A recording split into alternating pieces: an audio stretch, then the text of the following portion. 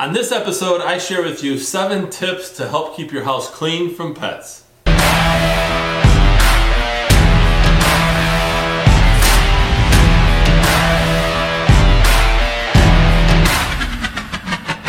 Welcome everyone to this episode of the Ask Jason Gellius Show.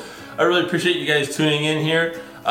Today is the pet episode, and what I mean by that is, I answer a lot of questions about real estate and buying and selling houses and a little bit about home maintenance and things. As you guys know, if you're fans of the show, if not, just know that I mostly answer questions about that. But today, I wanted to actually share some quick tips about cleaning up after pets. And so I'm gonna share with you today 7. And today I have one of my 2 dogs, Biscuit here. He's so relaxed right now because he's just kind of like, what are you doing, Jason?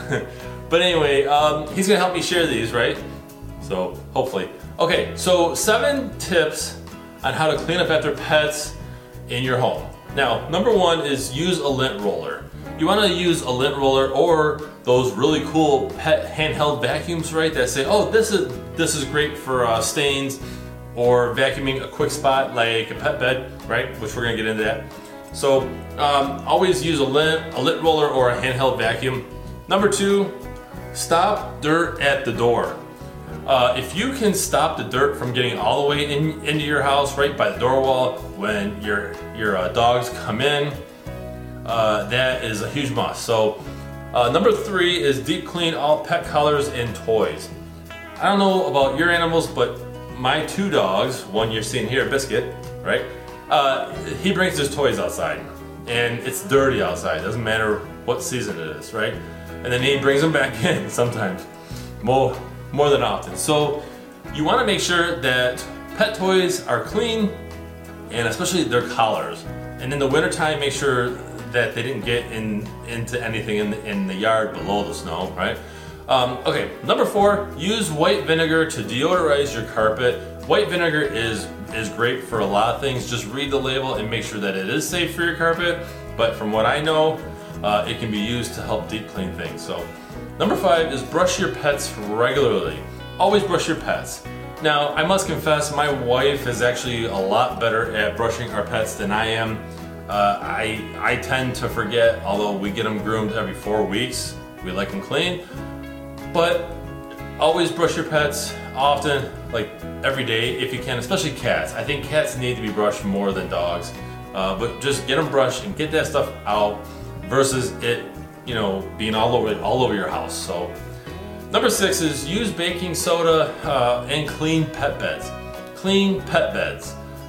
Many dogs shed unless they're hypoallergenic, but many dogs and cats shed. And so you want to hit the spots, clean the spots, especially pet beds or cages, areas where your pets are lying around often.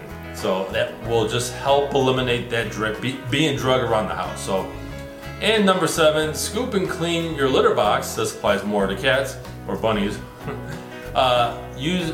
Scoop and clean the litter box more often than you think. You want to clean it more often than you think, just because sometimes as homeowners we get numb to certain smells in our house, but when someone comes over they might notice that, oh wow, you should clean your litter box or change your kitchen garbage, things like that, right? So always change it often. Even if it doesn't smell to you, just change it.